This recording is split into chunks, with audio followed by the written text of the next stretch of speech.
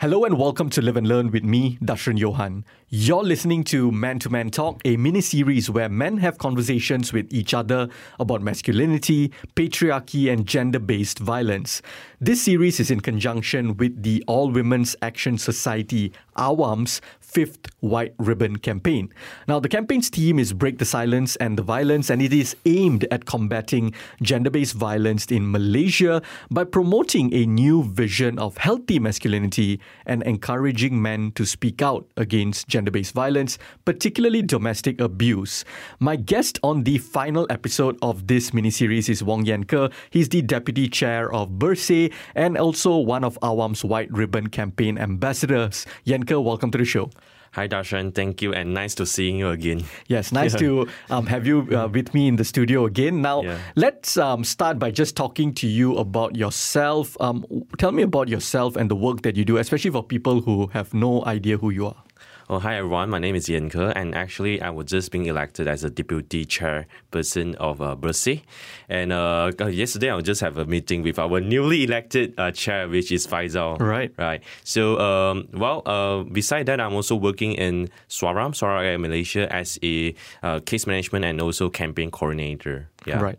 So, tell me about this White Ribbon campaign. I know I mentioned it in the introduction, but tell me about it. What is this campaign all about? I think when we look at the history of White Ribbon campaign, actually, it's because there's a group of men back in Canada and also in London. They decided to stand up and also to speak and to end. They tried to build out a campaign to end the gender-based violence because there is a massacre of women back in the Canada, right? So they think that.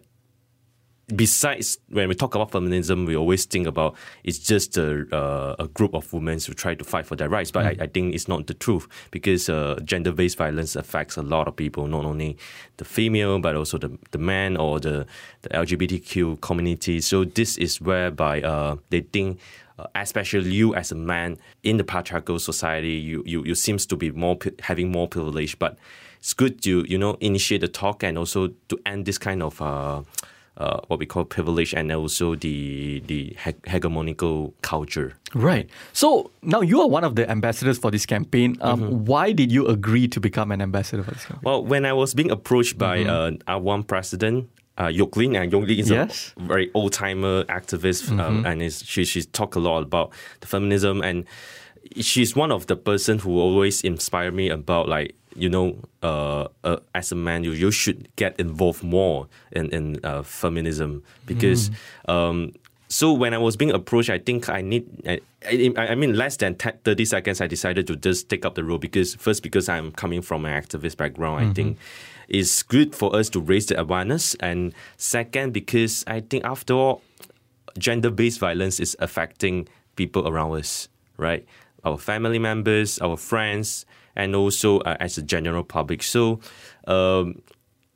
if you decided to stand up, it can, try to use the so-called privilege. I don't like to use the word, but the truth is because men always have the privilege in patriarchal society. But and we need to talk to the other men as well, especially those who don't have this kind of idea or concept about gender-based violence. And they always think that it's a normal practice to do, right? Yeah. So let's talk about the big picture, the big ideas here. When you listen to the word masculinity, what does masculinity mean to you? Well, if you want to say when I was a young boy and I was talking about masculinity, because I always related to, build out your muscle. This is a normal concept. But after that, when you have more information about feminism, about masculinity, this is where this is what we call the social construct theory, whereby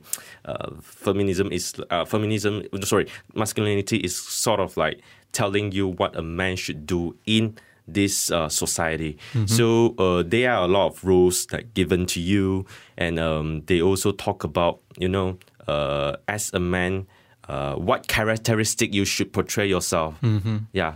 So I think this is what I slowly learned about masculinity. So it's not just about building a muscle, but it's and this idea about building muscles and all of that, right? I think a lot of us grow up with this idea in our head, right? Because it is also what we see in TV, in cinema. What they portray as masculinity is buff guys, action heroes. These are our big tentpole masculine men. And then at the end of the movie, if they solve the mission, if you look at James Bond, then you get that's what I want to say. You get the woman.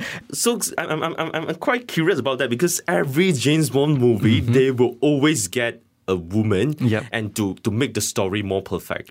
This is where I feel quite disgust about it, because they always they always try to portray that as a successful man, you need to have power, you need to have money, and you need to have women. And this is what a man should look like, which we should talk about more of that. So how has your idea of masculinity evolved over the years? Well, I would say first because I'm heavily involved myself in activism, but second because I have a very good partner. My partner is also studying right now as a master student in AWAM for gender studies. Right. So, but before that, she is a very woke person. So she always remind me about not denying all masculinity, or not denying all the traits or the characteristic of masculinity, but you need to identify what is masculinity, the healthy masculinity, and also what is then toxic or hegemonic masculinity. So while we have a conversation, and this is what I think they give me a lot of the lens to look through each very single tiny thing throughout our life. So this is where I slowly learn about the what we call the concept and the theories. What you mentioned, how activism shaped your life, as well as your partner, who is very very aware of these issues, who's championing these issues, who's studying these issues. I'm wondering if how your family, growing up in your family, did that influence your idea of masculinity in any way? Well, if let's say in our traditional Asian family, they always think about they already told you what a man should do, right? So I think it's not an healthy way, right? So during my when you are a young boy, when they always told you that a man shouldn't cry, man should be firm with what you are doing. So when you are doing, you need to have courageous. You need to have to show the colors of pants. For example, you need to have being strong and assertive about a decision. And whenever you face any problem, you shouldn't talk it out with people. You shouldn't talk it out with your friends, your families. Solve it by yourself. So this is why I think that slowly I learned that, this is what society expects a man to do. But actually, I think it's quite toxic though, because we are all human and we all have emotion, we all have feelings, and we need to express ourselves and not just, saying that, because you are a man, you are a bro, so you need to, hide everything about yourself. Just be a calm person and assertive as well. Right. So you mentioned that toxic side of masculinity. How would you look at that? What is toxic masculinity to you? Well, just like what I mentioned just now, I think we can separate into few parts. Okay. For family parts, it's more like a toxic masculinity. For example, for personal side, it's like, how should you portray yourself? So, for example, if you are a man who is more feminine, who is being emotional, or being your gender wasn't being shaped by the patriarchal society, but instead you are the gender minority or the LGBTQ queer community.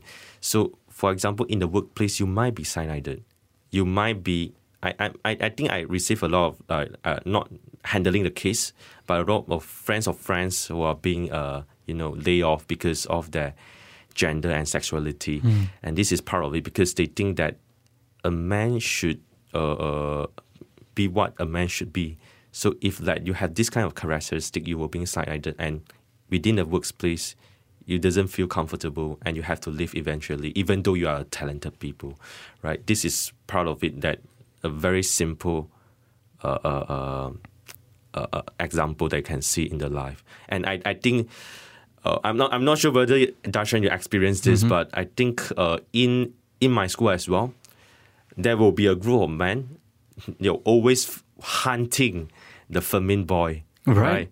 So they'll bully they'll bully the boy and say, "Come on, man, you should be more acting like a man. So why should you cry? Why you are talking like so feminine?" Yeah, right. So this is the things what we call the gender-based violence, right? When you doesn't fit to the society or social expectation, you are immediately being witch hunt and being targeted. I think that's absolutely right, because I went to all guys school from primary 1 until form 5. And you see that a lot. Seniors bullying juniors who are a little bit more feminine, and even among their peers, there's a lot of bullying. And even when I have conversations with friends from other schools, they tend to say that the bullying culture in all guys schools are very heavy in general, and it's packaged as this. Boys will be boys. That's the sort of excuse that people whether it's parents, whether it's the culture as a whole, it is of course there's a lot of fights in all guys school because boys will be boys. Boys. And this is a normal thing. Yes, it is normalized. And it's really, really unhealthy. Then maybe I can give another few example, because you will be surprised, even in university, which supposedly to be highly educated people, but they still practice this toxic masculinity. For example, in association, right?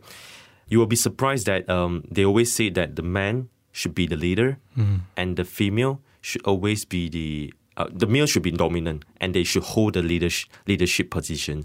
For example, as a president, as a chair, right? And the female should always be limited to secretariat role, right? Doing the treasurer, doing the secretary, but also they are always being elected as deputy, not the main position. So, and this was being practiced, and even during the gathering, you can see they separate the gender though. They say, and in the taklimat, for example, the male should sit in front, and the female should sit behind.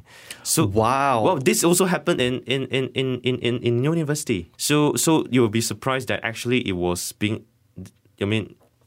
practiced in all level of our life, right? And I think the other one is more in the family. So you will see I think men always being said that you have to take care of your family members, which, this is all right. But at the same time, you need to earn more money. You need to fit and meet the expectation, right? As a good man, what you should do, for example, having kids and having cars, having houses, own your own houses, maybe more property, the merrier it is, right? Right. So I think this is part of if you doesn't fit that or meets that social expectation. For example, if I decided, I just don't want to get involved in any kind of relationship, you'll be looked down. Yes. Yeah. So I think you bring up very good points there, because, sometimes people will pinpoint very specific things about traditional gender roles or just gender roles in general and say, but this is a good thing. For example, like you said, a man should take care of his family. People say, but that's a good value, right? Yeah. Okay, it's not a bad value, but I think what we are trying to get at is that, men and women can play these roles together. Correct. Both can take care of the family, both can take care of the kids, both can go out and earn, both can cook and clean together. Correct. Raise the family together. And if you have to divide jobs, because sometimes delegating jobs helps to make things smoother, it's okay. So if I'm a guy, but I'm good at cooking, then I do cooking. Yeah. If my wife is good at cleaning, then she does cleaning. And if it really comes to a point where someone has to leave the career, for example, right? It's right now, it's always as if it's the obvious, most natural thing. The woman must leave the career and the man can continue. Correct. There's no discussions as to who should leave the career and stuff like that. So you will see the so-called the good father is they have the job. At the same time, when they go back to house, they take care of the children, they fix the children, or even play with the children. Right. So they will be named as good father. But when a mother decided, you know what, I want to be a career woman, I go to the job and I'll take care of the children at the same time, then these were being labeled as the bad women because they didn't fulfill the roles of the so-called the mother, right? Right. Because as a mother, you should always sit at the house, take care of the children, give them all the education, etc. So I'm quite disappointed when you're looking at this.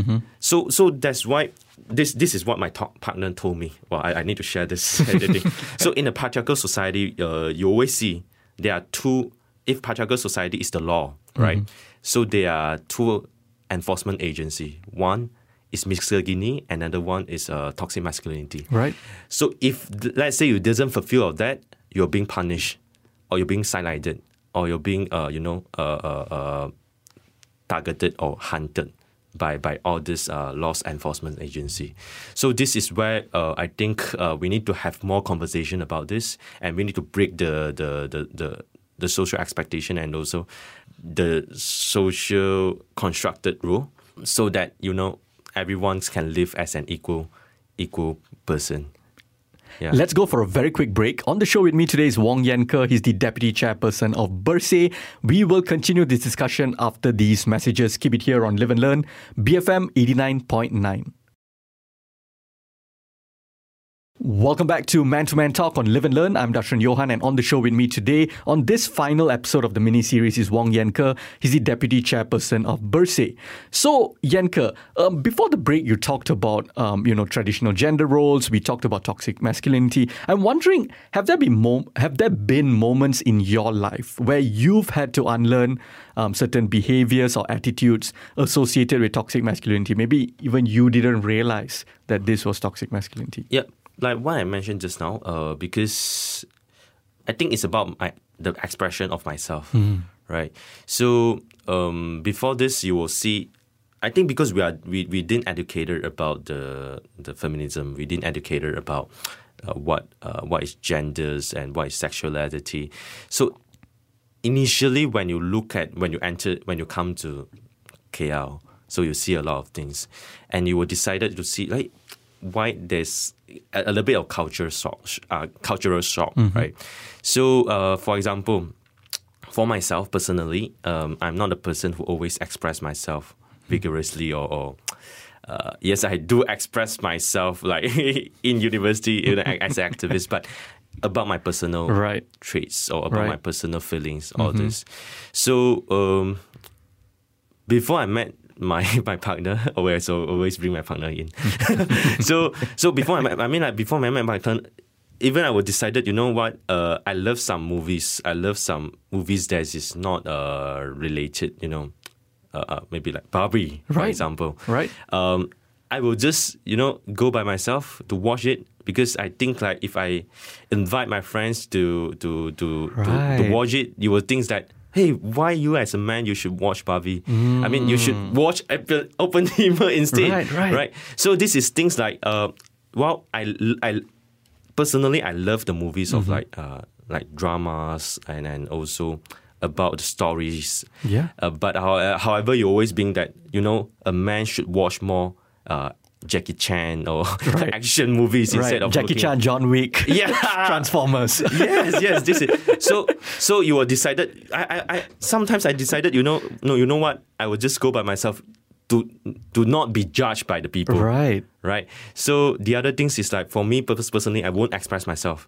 Right. If let's say I face any difficulties, if let's say I'm very stressful handling cases, all this, I would just. You know what? I will just keep it to myself. I go to the room. I can shout and cry, but I'll just give it. I'll just hide myself. But right now, I think I unlearn it. I will be like feeling more comfortable to talk more with my family members, with my partners, and even with my friends. Because after all, you need the support, especially you are involved in human rights field. You see, solidarity is very important. Yes, solidarity is very important. So I think this is where I unlearn it. Right. And, yeah. How did you unlearn all of that? Right, because I think it's there. You talk about how you were uncomfortable at one point to express, even when it comes to movies. Let's say if you want to watch a movie like Barbie, you feel uncomfortable to express it to your friends. You prefer to go alone. When you go alone to the cinema, do you feel uncomfortable there looking around you? Because maybe 60%, 70% of the audience are going to be women, in let's say in a case like Barbie, or if it's a Disney movie, maybe I love Disney movies too. I love Barbie and all of that, right? So I wonder if you felt uncomfortable at first when it comes to being in the cinema alone as well. And how do you overcome that? How did you overcome that to the point where you are very comfortable now that if you want to go and watch a Disney movie, a romance movie, a Barbie, you can just tell your friends, WhatsApp your group and say like, hey, anybody want to go and watch Barbie together? How do you reach that level of security and confidence? I say, there's a transition, right? I think because it's related to your working field as well. Right. Definitely. Yeah. Okay, first of all, yes, I feel uncomfortable initially if I go alone. Right. So I will always pick the seat like the most corner, right? Because so that people doesn't see you. Right. If you want to cry, you can cry at there, being emotional, etc. Right. But right now, I think because eventually I get involved in activism, I met with more activists, human rights defenders, feminists. This is whereby I don't feel shy or embarrassed to talk about this, and instead you will just currently like even I watch Barbie right now. I invited a lot of my activist friends. Right. I said, anyone want to join us? Yeah, then we go together. So I think maybe it's because you are the social circles that you are involved in. It's a different social circle. So that's why you are feeling more, what we call, comfortable. But at the same time, I think we shouldn't be feeling so comfortable in our own circle, but instead we should, talk with more people, try to expand the circles, let people know that it's okay to watch Barbie, even you are a man. Right. It's okay to being emotional, because or else it will be circulated. Or else the society will be dominated by the toxic culture, the toxic masculinity, or even misogyny culture. So a lot of people, think that patriarchy as a concept is just harmful to women. And so there is this divide. Sometimes people see, is it men versus women, so on and so forth. But what you just told me and the experience that I can relate to with you as well shows us that patriarchy harms men as well, because it makes men feel insecure, uncomfortable. It tries to put men in a certain box. It makes men say they cannot express their emotions. Women are not telling us we cannot do these things. Women didn't so-called set the rules that men cannot go and watch Barbie, that men cannot wear pink. These are rules set by patriarchy, by other men. Correct. Right? You are right. So that's why I said if it doesn't fulfill this kind of expectation, you're being punished. And what is the worst part is, for example, you doesn't fit the rules of like a man should be. Take for example, you being emotional, or you are expressing yourself, your emotion, etc.